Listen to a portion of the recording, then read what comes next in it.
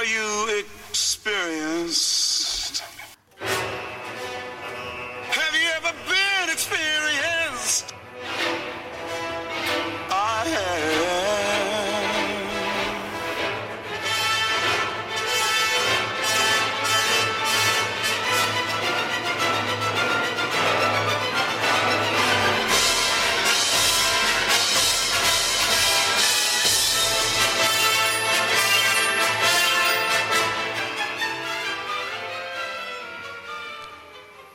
And we're back with another episode of the Anarchist Experience, episode 362, a.k.a. Year 8, Week 7, coming at you this week. As always, I am your host, Mr. Richie Rich, along with MC and KS. And since this is your regularly scheduled Saturday afternoon Clubhouse Club broadcast of the Anarchist Experience, you can find us there on Clubhouse at the Anarchist Experience or at me, Rich is for Rich, R-I-C-H-E-S, the number 4, R-I-C-H, and then you'll get the little notification when we open up the room and start the live show so that your participation can be had.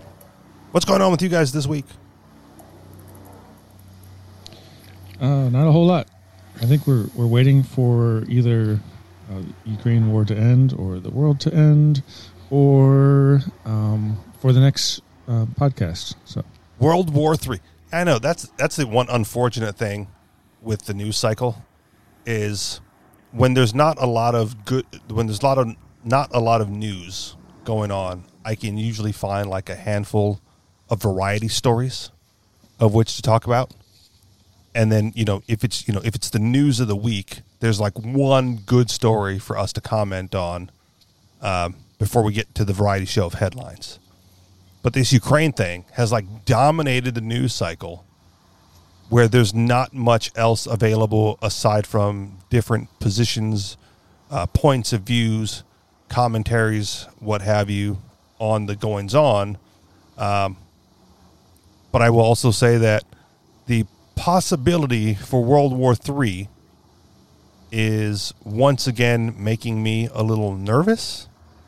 I'm not scared, but I did go out and buy some like high-calorie, non-perishable items a few days ago just to store up, just in case things get stupider.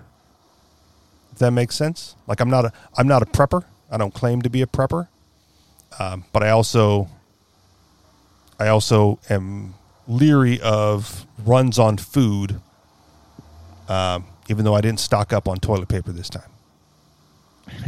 So, are you guys concerned at all about where this could lead as far as an actual global catastrophe? one of the best things I ever bought was a bidet. So okay. I don't need as much toilet paper. Fun tip there for you. But well, good for you, Mr. Fancy Clean Butt. Yeah, and it with feels the oil good and too. the water here, maybe that'll help make it lubricated too. Oh yeah, and petroleum. So yeah, Are you talking about the Red Hill leak thing that they just closed down? Yeah. Okay. Right. yeah. For those that don't know, the military has been spilling oil and petroleum into the drinking water supply, and for years denied it or something, and then recently just closed it down with no fuss, no muss. Just, oh yeah, we should probably stop with the oil spill into the drinking water of the population. The conspiracy is that they said, well, there's a limit of how much petroleum can be in the water, and it was below the limit for forever. And maybe now it's leaking more, or maybe it's because since the COVID thing, more people are staying home more often, they're getting exposed to the water more, and therefore they're actually having problems with it now. Okay. Does that bother you that the government sets a limit on how much contaminants are allowed to be in the water? Would yes. it have? Okay. But do you think that the water would be made to be 100% pure in a free market? No. Okay. So humans in general are going to have to accept some level of contamination in the water supply. Or some level of political control of that. Yeah. Yeah, I think the major reason why the government sets an acceptable level is that it serves as a shield to people who would be polluting. See, course. otherwise they'd have to. I mean, like for example, well, of course, this was a long time ago when heptachlor appeared in the milk in Hawaii because the cows were eating green chop. That's the top of pineapples that was cut and fed to the cows as cattle feed, and the pineapples were sprayed with heptachlor, a pesticide. And as long as the health department could say, well, the amounts of heptachlor in the milk are below an acceptable level, then it was the companies were shielded from any kind of liability. But what they started to do, some measures of the milk, I mean, some storages of milk had more than heptachlor and some had less. So the Department of Health surreptitiously was advising the milk companies how to mix the two so that the combination would be below the acceptable level. Okay. And when that came out, then people stopped buying milk entirely because not only was it contaminating any milk that they drank, but it was super concentrated in mother's milk, which then became quite deadly for infants. And so it was finally challenged that this law that didn't allow milk to come in from the mainland because we have to protect the local dairy industry. And finally people got upset with that because Safeway Lucerne milk from California was perfectly clear of any heptachlor and should have been allowed. And it finally caused them to open up the milk supply to the mainland. And I think that probably if there were no shielding limits, people who were polluting the water would have to be accountable in some way, either by compensation or by cleaning up. It's demonstrating a strong effort to do so, and they'd have to bear that cost. And so therefore, an open and free market allows consumers choices. I appreciate that the open and free market allows consumers choices, and that government restriction on imports or competing products, are obviously a bad thing. What I would be concerned about, and I'm not suggesting that the government needs to do this. What I'm saying is, within the community, absent the state, how is it judged?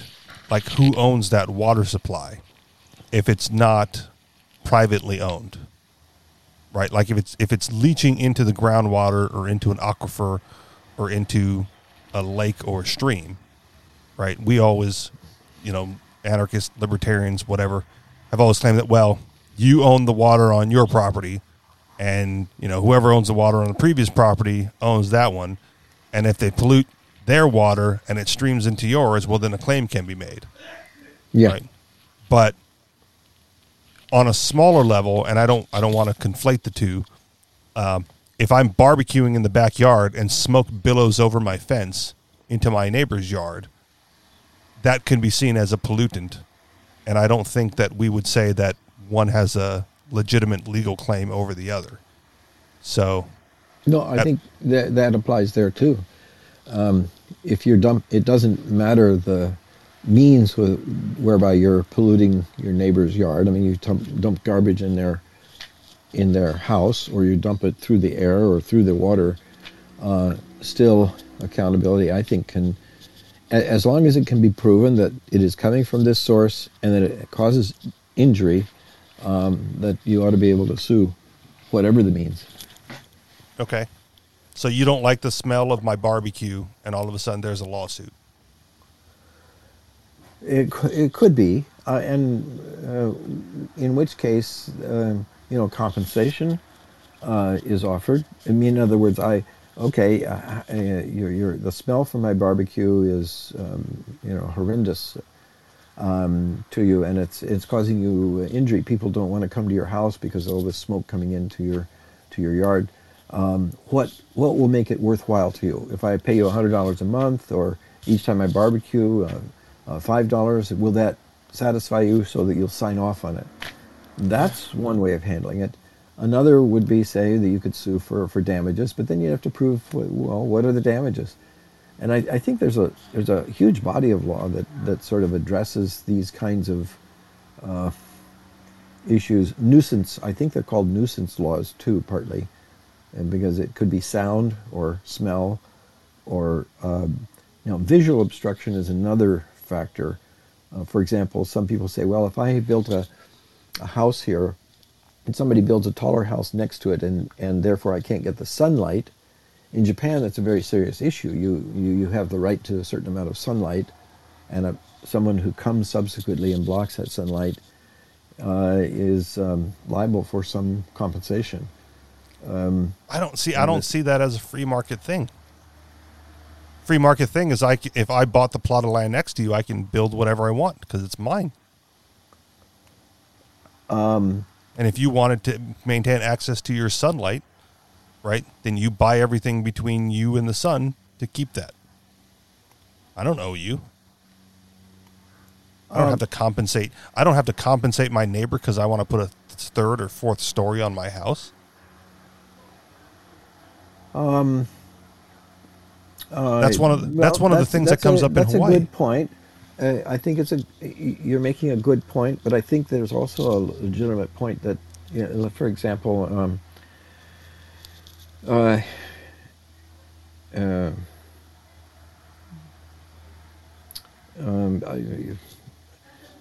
farmer would say, well, the sunlight is crucial to my being able to grow crops. Yeah. A gardener might say that about their plants. Yeah. So you got to buy the access. You got to buy the area around it that keeps that access for you. I mean, I think that's buy 5 that's acres, a good plant point. in the middle. Yeah, good point. I'm trying to think of some kind of examples where. That's yeah, okay. I mean, Let's move on. We got stuff to talk about. Well, I mean, sure. It can be a sticking point because I think that the smoke billowing over the fence, right, or the mess in the yard lowering the property value, turns into frivolity and frivolous claims, right? Then all of a sudden, like, oh, you got paid. You're paying. If you're the neighbor who's complaining, right, about the barbecue, and like and the other neighbor finds out, then all of a sudden, like, oh, his smoke is bothering me too, right? And everyone's got these frivolous claims against each other.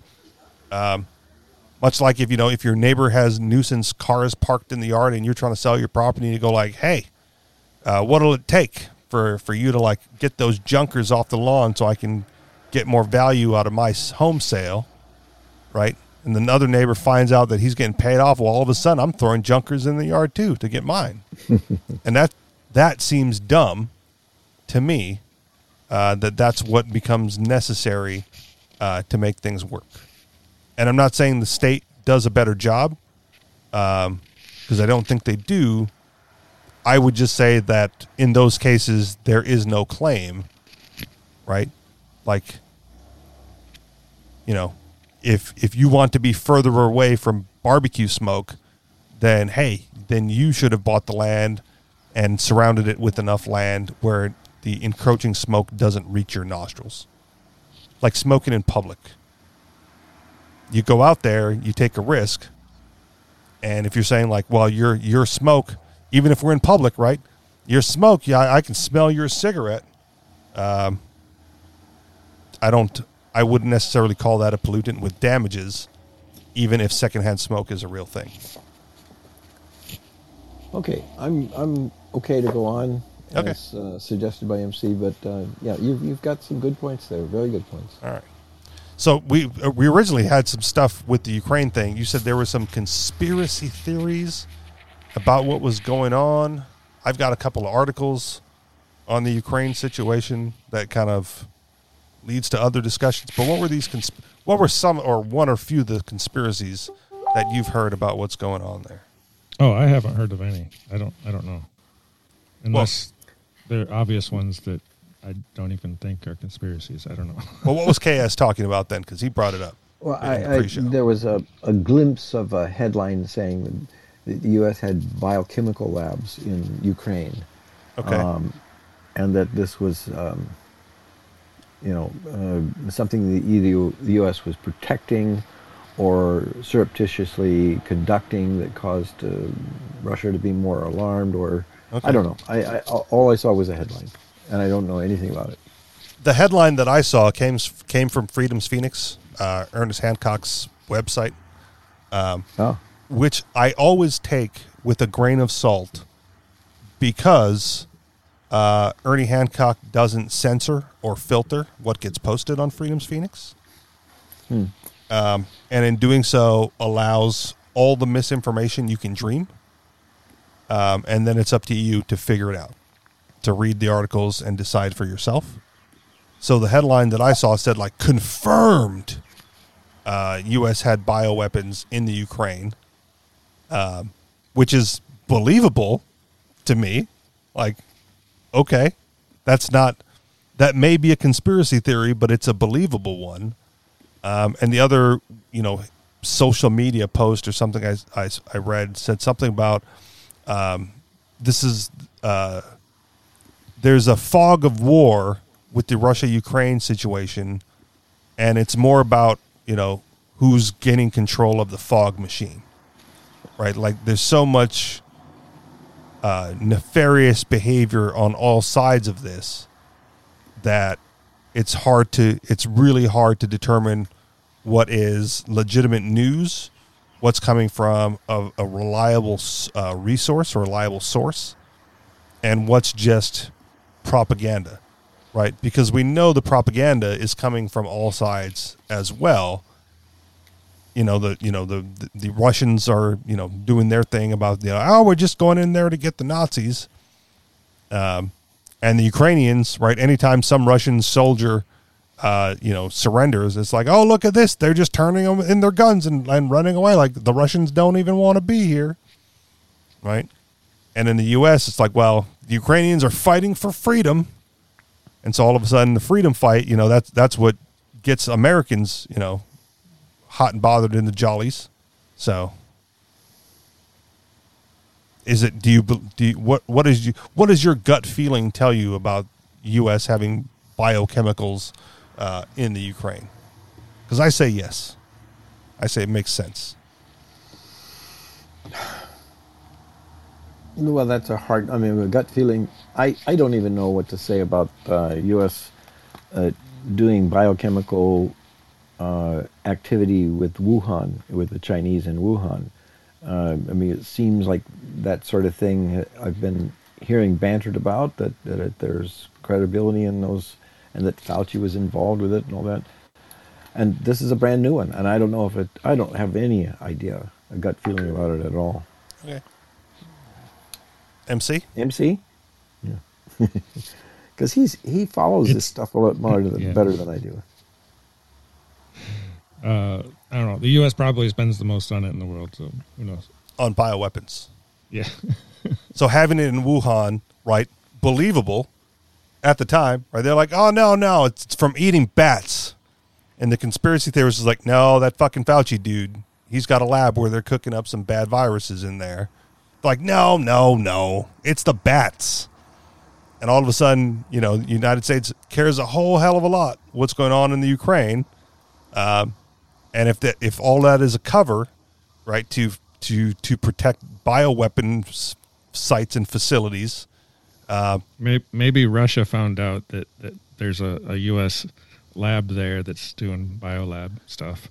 And that's why they decided to invade, so they could prove it was the U.S. that unleashed COVID-19.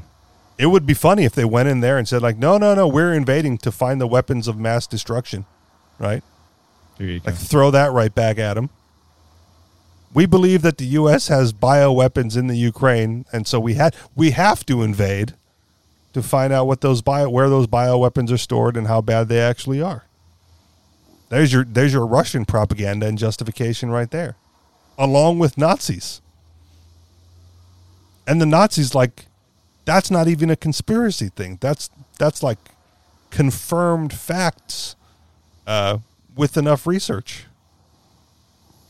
I was told the Nazi party in Ukraine is the third largest party, but that's kind of like libertarians being the third largest party. So okay, not that many Nazis over there, but yeah, but they also I don't know what they mean by Nazis. Are they the kill all the Jews type of Nazis, or are they just National Socialists? Probably just the National Socialist.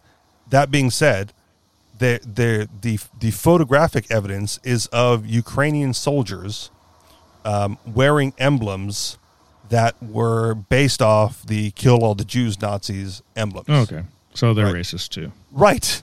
They absolutely are. The racist Ukrainians who want, their ethno-state of Ukrainians or whatever, and, socialism for them and nothing for anybody else. So they're there. And it's hard. It's hard to refute that without burying your head in the sand too far. So, again, lots of propaganda on each sides. Well, it probably doesn't help that argument that Zelensky himself is Jewish, and there is growing support for him. I mean, I don't know that the neo-Nazi of today is anything like. I mean, these allegations are pretty broad. I just wouldn't know what they really mean. Okay, and it's difficult to just run on a label like that. Just like the Canadian truckers, one guy has a swastika out on a flag, and then the whole thing gets smeared with, it's a neo-Nazi movement. Okay, but if that one guy with the flag, with the swastika on the flag, is actually a Nazi, right? It's not that he brings down the entire group, but you can go like, there's Nazis in that crowd, and just like the Ukrainian army, right, may not be full of Nazis, but the dude wearing the SS pin, right, probably a Nazi. No? Yeah, fine, but I mean, that. And then there's a handful of them. Yeah. And they're all in the picture together. So what's the conspiracy in the article that you have? That I have? I don't have a conspiracy article. Oh, well, whatever your article is. Okay. Go with it. Well, which one? I had two. I had the Jones Act for the oil, and I had the way that Russia keeps McDonald's open. let's do Jones Act. Yeah, you guys love the Jones Act. We were just talking about that because we had another Grassroots Institute gala. So there's a 20th anniversary for them, and that's probably their biggest issue. It's the Jones Act. All right, so headlines from the Cato Institute. So again, grain of salt, all that fun stuff. Russian oil is off the table, but the Jones Act serves as a barrier to using domestic supplies. With imports of Russian oil, as well as coal and natural gas now banned, the country's refineries must decide on alternative sources. The good news is that there are U.S. grades of crude oil well suited for refineries on the east and west coasts. The bad news is that the protectionist Jones Act stands in the way of getting this oil from where it's produced in the United States to other parts of the country where it's needed.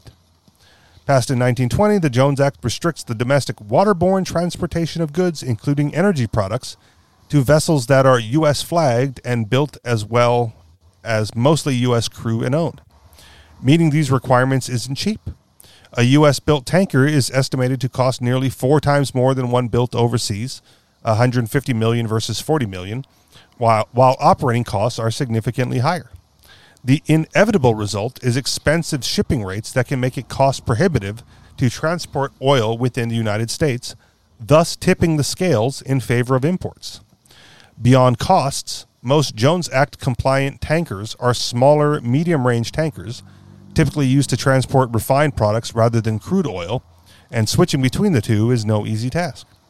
Of the tankers in the Jones Act fleet, only 11 are larger Suezmax tankers designed for crude oil transports, and they are almost exclusively used to ship crude from Alaska to West Coast refineries.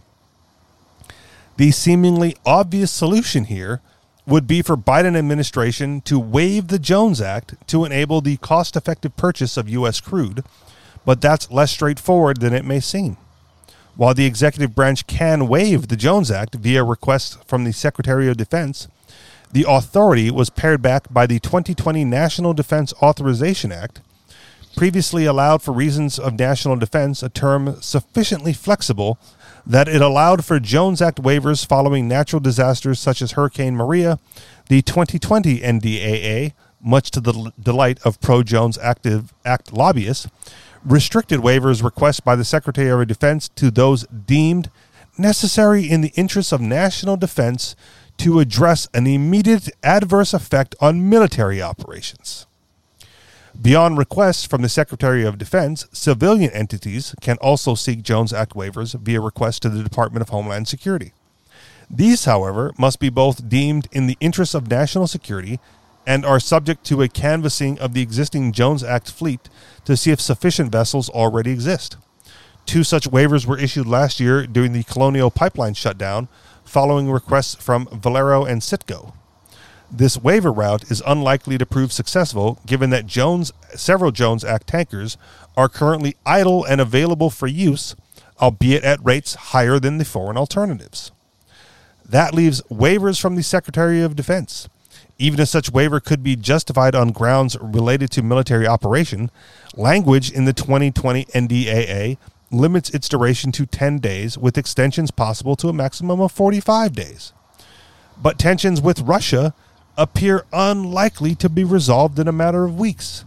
If policymakers want to tilt the playing field in favor of U.S. crude for the longer term, more accurately, level the playing field by granting U.S. oil producers access to the same efficient shipping available to foreign oil producers that export to the United States, then more durable changes to the Jones Act will need to be made.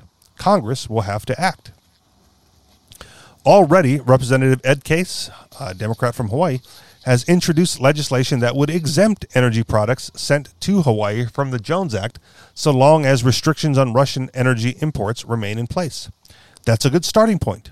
Providing a similar exemption to Puerto Rico would be another logical step given its own usage of Russian fuel imports. And a total exemption for domestic energy transport, ideally on a permanent basis, would be better still. U.S. usage of Russian energy serves as a fresh reminder of the oft-overlooked harms inflicted by the Jones Act and the myriad ways it undermines both the country's prosperity and national security. Let's hope this sets a stage for a much-needed and long-overdue examination of this protectionist relic and the glaring failure of U.S. maritime policy. End of the article. I read somewhere else that, they were talking about the Russian oil imports and that it was only like 4% of U.S. usage. And I don't know how... 30% of Hawaii's usage. Okay. So much more of a problem in Hawaii, but the on a nationwide average, does 4% sound correct, or am I wrong on that? That's correct for the country as a whole, but consider also it's not just Russian oil. I mean, we probably also therefore get oil from other countries. Maybe, I don't know if Venezuela is totally sanctioned or I mean, because now the Biden administration is even urging Venezuela and Iran to sell oil to the market to make up for the loss of Russian oil, which is ironic because you're saying, oh well, now the egregious behavior of Iran and Venezuela don't really matter so much anymore because we're more angry with Russia. Okay. But furthermore, I think you make an excellent issue was raised about this. They're asking for 10-day waivers, okay? What shipping company is suddenly going to make changes in all of their operations for a 10-day estimation? Oh, it could be extended to 45 days. Oh, well, then they don't even know if the 10 days is going to be it or whether it's going to be extended further. But I think I read recently that under emergency action, executive order can authorize any amount of time. They did. Franklin Delano Roosevelt authorized a waiver of the Jones Act for Hawaii for the whole of 1945, the whole year, just because, well, national security demanded it. And so I think that sets a good precedent for going beyond these congressional time limits. Okay. I guess I hear what you're saying. I don't disagree. I would argue that the Jones Act needs to go as well. But when you're talking about okay, just out of curiosity, did you guys fill up recently? Like, what's the average price going around for a gallon? Well, I think it's $4.25 or something like that. Okay, so it's about the same here. I just put at $4.19 yesterday at a discount shop like Costco gas, not Costco, but similar situation. So it's not all that much different, and I don't know how much. No, but that's because we can get our oil from Russia on a non-Jones Act ship right now, and it hasn't been cut off yet. I mean, we're still paying the price from the previous arrangement. They just announced the ban on import, so that's going to be in the pipeline. The price is going to go up. But consider, so we're getting our oil from Russia because it has to be on a non-Jones Act ship. If it came from California or Alaska, we could get it a lot cheaper from the mainland. But also consider Alaska, the Texas oil fields could send their oil. They do send oil to New York and to Canada. It's 3 times more expensive to send on a Jones Act ship from Texas to New York than to send that same barrel of oil from Texas further to Canada. It's $2 a barrel to send it to Canada and $6 a barrel to send the barrel of oil to New York. Okay. And so in New York, they get their oil from Russia instead of from Texas because it's cheaper. It's not just Hawaii is affected. Every state is affected by this. Puerto Rico imports its rice from China instead of just across the Caribbean there to Louisiana and Florida because it's cheaper on a non-Jones Act ship going even through the Panama Canal from China. So it's benefiting China and Russia, the Jones Act. And these guys have the nerve to say this is for national defense. Well, again, I'm not necessarily arguing that point because I agree with you on that point. Mm-hmm. What I am asking is, if it's only 4% nationwide, right, and gas prices have gone up significantly nationwide, right? Yeah. I don't know any it's gone up much less in the middle of the country on the last chart that I saw, like Texas, Oklahoma, and that Midwest, whatever you want to call it, corridor, still has less, or they're paying less for gas. But if you're saying if we're only talking about 4% of supply, and we're talking about sanctions that haven't even hit the pump yet, then what is causing this to rise, aside from panic and gas stations going well, we have to get ahead of this, right? And so they're prematurely raising the prices to cover whatever future costs they're going to have to incur. Well, I think probably the real cause of our inflation isn't the war in Ukraine or the sanctions against Russia. The real cause is the 40% increase in the money supply that the government has printed up in the last 2 years. And a lot of the focus is on this particular supply chain issue, but I think the major cause, and the economy is coming back, so there's an increase in the demand for oil for a lot of things. And the supplies are restricted. So, okay. Well, supplies are restricted overall, or are you specifically talking about, like I'm saying, I'm going to keep saying 4% because it's a nationwide thing, and I'm going to say I understand Hawaii's 30%. Well, 4% for Russia, but there's, I think there are probably supply chain bottlenecks in other places too. Okay. Yeah.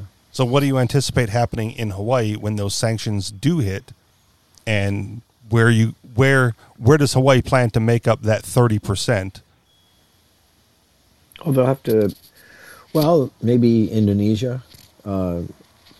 That's where we get a lot of our oil from there. We don't get any oil from the mainland U.S. Okay. It all comes from a foreign source. And so OPEC countries, a lot of that depends on how much they're going to decide to pump. I think Saudi Arabia has decided to increase its production a little bit because of the Russian shortfall. And OPEC countries love this sort of thing. Actually, all the oil companies love this sort of thing. It just means, a short supply. They can get a better price for what they've got. Okay. Several months ago on this program, we talked about the lumber shortage, and how the lumber industries were raking in windfall profits because there was, the demand increased, supply went down, prices went up, and man, profit. And I said, well, if that's the case, shouldn't they increase the supply or build out facilities, rather than resting on their laurels? Like, where's the competition going? Like, hey, we can grab some of that profit if we undercut them a little bit. And the answer that I got was, well, it's not really worth it. So if that's the case, these OPEC countries, knowing that there's sanctions on Russia and whatever, Iran and Venezuela or whatever, and that the United States is like cut their own production by banning pipelines and all that other stuff, right? Why not just go like, well, we're just not going to pump anymore, right? We're going to limit what we do, and then someone has to break the cartel, right? Yeah, that's always the incentive in any cartel like this to cheat, because you get the premium price and a lot more volume by cheating. It was interesting back in 1973 when the first OPEC embargo hit the United States. You know what the country was that was cheating on that? It was Libya. Muammar Gaddafi cheated on his own cartel because he saw such a huge opportunity to sell more oil to the United States, even though the United States and Gaddafi were mortal enemies. So the temptation to cheat is so great. And I'm sure that Venezuela would love to be able to sell anything they could. They just have sanctions imposed on them. Right. So they sell indirectly. They'll sell it to another country. It goes through another country and then out on the world market. Oil is oil. All right. I'm going to jump into this next article because it transitions nicely, and we'll just continue on this conversation through this. Fair? Sure. All right. Headline, why are leftists and elitists so happy about skyrocketing gas prices? From Activist Post. There is a narrative being spread within leftist socialist circles by media celebrities and White House cronies, and it is this. Paying high prices for oil and gas is actually a good thing. But why is it a good thing to these people? How do they benefit? Spoiler alert, it has nothing to do with punishing Russia economically. As I write this article, crude prices have somewhat stabilized around $110 to $115 a barrel, which translates to a little over $4 a gallon of gas across most of the country. Real quick, this article is dated March 12th, which is today. I don't expect this to last very long. My guess is that regular gasoline will end up in the $7 to $8 per gallon range before U.S. shale oil roars back and balances out the market. I realize that this is a conservative estimate and perhaps a best-case scenario. Gas could go much higher, depending on speculation in oil markets, as well as continued government interference from the Biden administration. The big secret is that gas prices were already going to inflate to epic highs.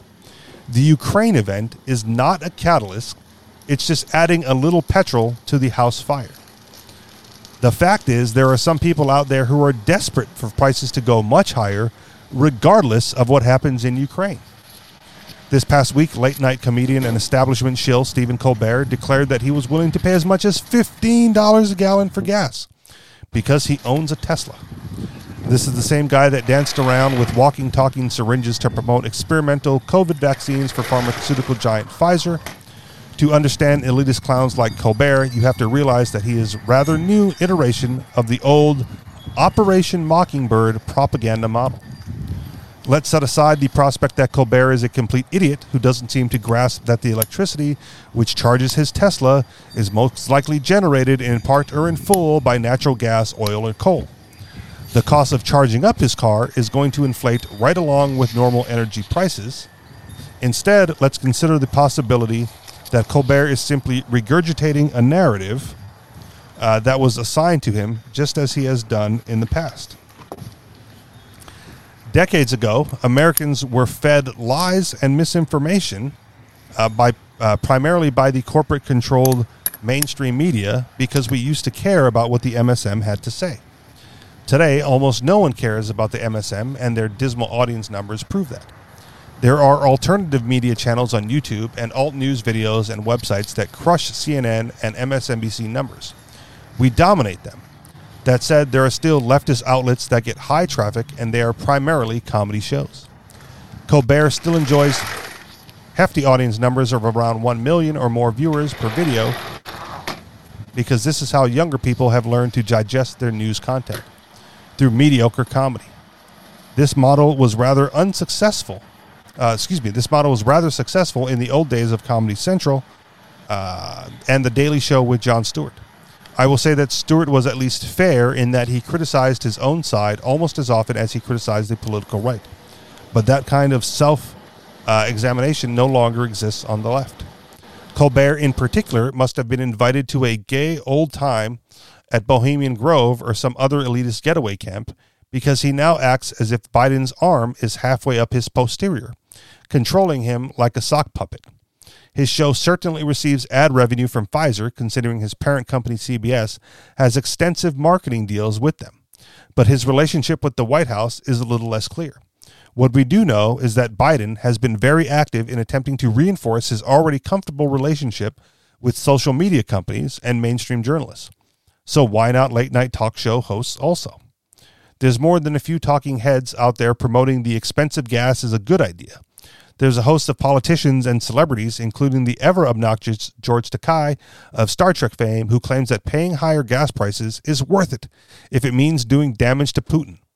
Then there's White House Transportation Secretary Pete Buttigieg, who argues that the solution to high gas prices is once again for Americans to start buying electric cars and for the government to spend billions in taxpayer dollars to develop fleets of electric buses. Today is about how we can deliver cleaner air, a better climate, affordable transportation, and good jobs all at once, Buttigieg said. Obviously, none of this is true. Biden and many other Democrats have been enthusiastic about high gas prices as if the American people are confusing a win for a loss. Interestingly, only a few years ago, Democrat governor demanded an end to federal gas taxes to alleviate consumer prices. This was back when gas was only around $3 a gallon nationally. So what changed?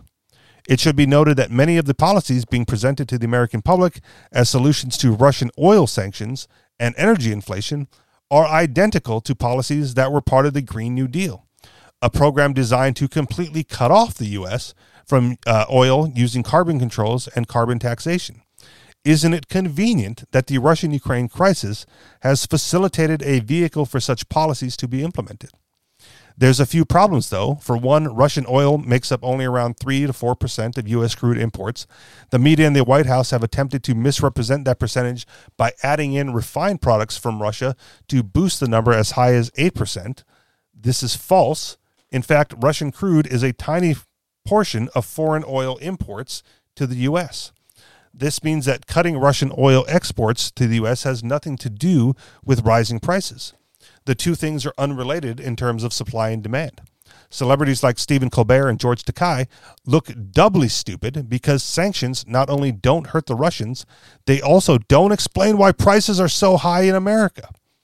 Biden's electric car initiative are strangely in light of the fact that inflation is already straining people's pocketbooks. Yet the government is suggesting those same struggling Americans buy $50,000 to $100,000 vehicles. None of this actually addresses the root cause of the inflation we face. Rather, Biden and leftists seem to be saying, we aren't interested in fixing the problem. You are just going to have to adapt in the ways we want you to adapt. Clearly, the establishment does not want the public to question the real triggers for the inflationary disaster we are witnessing. This is illustrated very well in an article I found by CBS declaring that any suggestion that high oil prices are somehow tied to Biden's electric car program is conspiracy theory related to QAnon. This is bizarre. For one, there really aren't many people out there suggesting that high oil prices are only about forcing people to buy electric vehicles, and CBS gives no proof of this narrative. That said, I live in a world where conspiracy reality, not conspiracy theory. What do I see on a regular basis are people pointing out that gas inflation and overall inflation started long before Russia invaded Ukraine. It's just now that Biden has a scapegoat to blame high prices. Also, on while instituting Green New Deal actions. Joe Biden and his shameless press secretary, Jen Psaki, have consistently argued that Putin is the primary cause of inflationary pressures, but inflation in the U.S. hit a 40-year high as early as December of last year. Even the World Economic Forum admits this.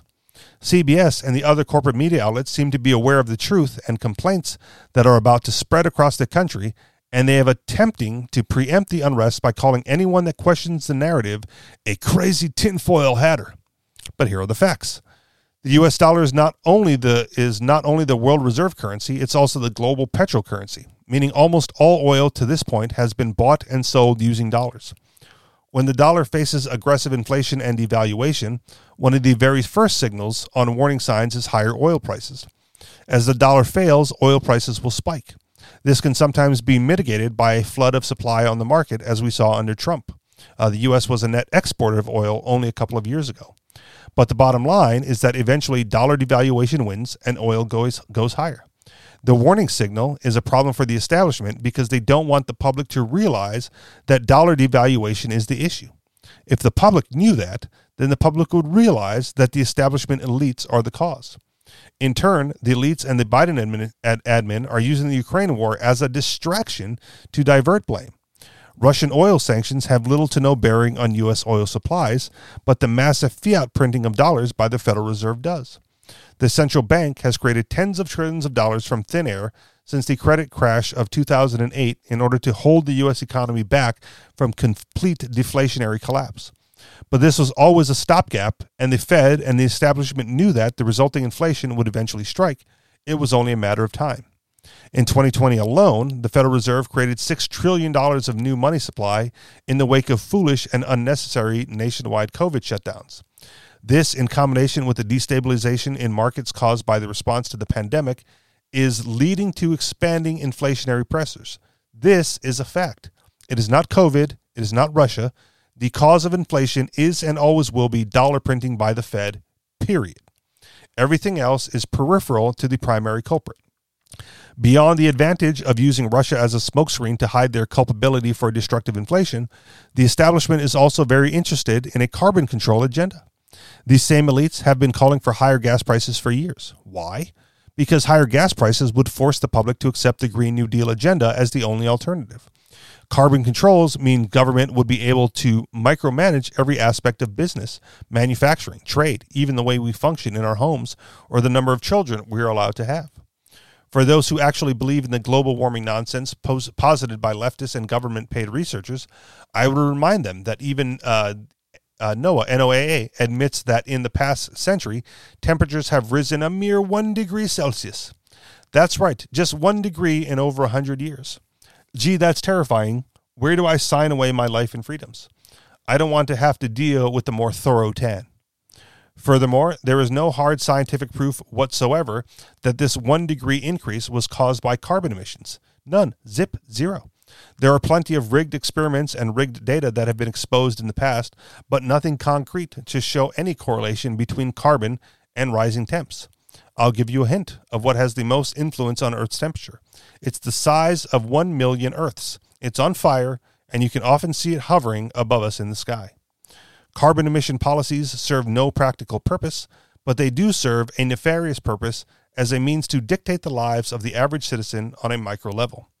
It is perhaps not coincidental that puppets like Stephen Colbert and other leftists have suggested that $15 is a fair price for gasoline. Independent studies by groups like the Institute for Energy Research shows that the Green New Deal measures, including carbon taxes, would ultimately result in gas spiking around $13 per gallon. And in some market speculations, and prices would probably plateau around $15. But hey, if prices are already hitting historic highs because inflation and war, then why not go along with carbon restrictions as well? No one will be able to afford the cost of driving anywhere anyway. See how that works? To summarize, the elites are happy about rising oil prices today because first, they now have a perfect scapegoat for the disasters inflation will reap, disasters they are responsible for, and second, they now have a backdoor way to introduce their carbon agenda, starting with forced public dependency on expensive and less efficient green technology and slowly progressing towards carbon restrictions. Average leftists are happy about rising gas prices because they ignorantly believe that sanctions on Russian oil hurt Putin. They also ignorantly believe in global warming, and they don't realize how drastically our standard of living will be reduced in the name of carbon dictatorship. In other words, this isn't a conspiracy to force people to buy electric cars. Most people can't afford a Tesla anyway. But it is a conspiracy to undermine our prosperity and our freedoms through inflationary crisis as well as green energy mandates. Leftists have no understanding of this. They are happy because they are dumb. End of the article. So I think this concisely points out what KS was mentioning earlier, in that if the Russian sanctions haven't even gone into effect yet, it's the money printing, stupid, and then the Russian-Ukraine war, I guess, is just a diversionary tactic to get people off the scent of what's really going on with the dollar. MC? Yeah, and it's a lot of things, and I think the article is correct about the agenda of the decarbonization. It's really dumb, and I think that's the next battle. So after the Ukraine thing goes away, then it's going to be climate change, and I think Kerry. John Kerry? John Kerry, yeah. He famously recently said the same thing. He said the sad thing about the Ukraine invasion is it distracts from the climate issue. It's like, yeah, total insanity. Because that's more important, right? Worldwide climate change, much more important than an invasion. Trying to find American, was it? Chemical factories. Yeah. But I guess what makes me nervous is when it's so nonchalant, right? Like the goalpost, Stephen Colbert moved the goalpost, right? Like they floated out the balloon of $15 a gallon gas, right? And when he floated it out there, the audience cheered. I don't know if you saw the video. They're like, woo, fuck Putin, woo. Well, and that's another reason why the left is going to lose horribly. Okay. They're actually insane. They actually don't know what they're talking about. Okay, but they lose. Does that stop the inflationary effects? There was another article that I read that said, okay, so we're going to accept higher gas prices universally, but to help the poor, we're going to give them coupons so that they can afford gas. Like, how is that going to help prices? Prices will just keep going up from there. Yeah. Do they not see how much education costs or rent? Right. Like, what would you do if you had $300 more for rent? Well, my landlord's going to raise the rent by like $300 or more because of it. Right. Yeah, and so they did this in Venezuela too. We'll give everybody free gas. Well, what does everything else cost? Yeah. Well, and as I said in the beginning of the show, I went out and got supplies. The non-perishable high calorie foods, because gas prices are going up, right? And gas prices going up is like a precursor to everything else going up, because everything else has to be transported. And guess how they currently use, guess what they currently use to transport everything, right? The Canadian truckers shut down Canada for a little bit, because they just went on strike and refused to deliver. There's the whole trucker, I've heard it called the nonvoy in the U.S. because what's the fucking point of that thing, right? But they're delivering, right? And if their gas prices go up, right, because they're also they're diesel, but whatever, those prices are going up too, and it's costing them thousands of dollars to fill up a tank to drive a truck across the country. Well, guess what? That gets fucking passed on, man. So not only do you pay more at the pump before you go to work, but you pay more at the grocery store because it costs them more to deliver that food. So $15. Yeah, I'm not really sure if we're surrounded by idiots or if the idiots are just in the media surrounding themselves. So, okay, I think I still think the left is going to lose pretty bad. I don't think the war is going to help Biden. Okay, so I hear you, and I don't care if I'm fine with the left losing, but the left lose. What happens to the inflationary pressures? Does it just go away? Like left or right, it still happens at the Federal Reserve. I still think that prices are still bound by supply. So if we can increase supply, and that's what the right says, that's their plan, then at least prices won't keep going up. Okay. So vote the left out, vote the conservatives in, and then reopen domestic production of oil, or open it up to more of it, to bring the prices back down. You think that's that's the plan? You really you see that happening? I don't see it happening, but that's okay. That's the only thing I can think of. Is, okay. Drill. Because I mean, $4 is enough for me, man. Like I saw a gas station nearby, and it was like $3.99. I went, motherfucker, it's almost $4 here. And then like the very next day, it was like $4.39. I went, holy shit, that was like 10% overnight, right? Mm-hmm. And for them to say like, oh yeah, it could go up to 8, could go up to 15. And if they end the Jones Act, that would take a huge amount of pressure off of energy. Okay, so we can go back to that. Like, is that? Yeah, I think that's the number one thing you could do, and that would even it would even put a lot of relief on the truckers too, because then they wouldn't have to drive their trucks across the country as much. We could put it on a boat. Okay, so the conservatives get voted in. Production goes up in the United States, and eliminate the Jones Act restrictions to open up shipping of crude or whatever around, and that should help stabilize this nonsense and ridiculousness. Yeah, hopefully. But that doesn't account for the rampant inflation, right? Well, that's still going on. You can on. always do what we've been saying forever. Buy gold and Bitcoin. All right. Nobody holds on to dollars anyway. It's silly to hold on to dollars. Fill up your garbage can with gasoline. No, don't do that. Okay. You say don't do that. But in times like this, I swear, if I had the space, right, like I am tempted to get one of those like 130 gallon, tanks, like those off-road tanks. Sure. Right? And then just getting like a month's worth of gas at today's price. Yeah. Yeah, people are going to start doing that, especially once it hits $10. Fucking A. I don't want to hear that so nonchalantly. Sorry. I mean, right? Like, oh yeah. I think people you start reacting once gas hits $10. Like, right now, single digits, no problem. Yeah, but you can see it happening, right?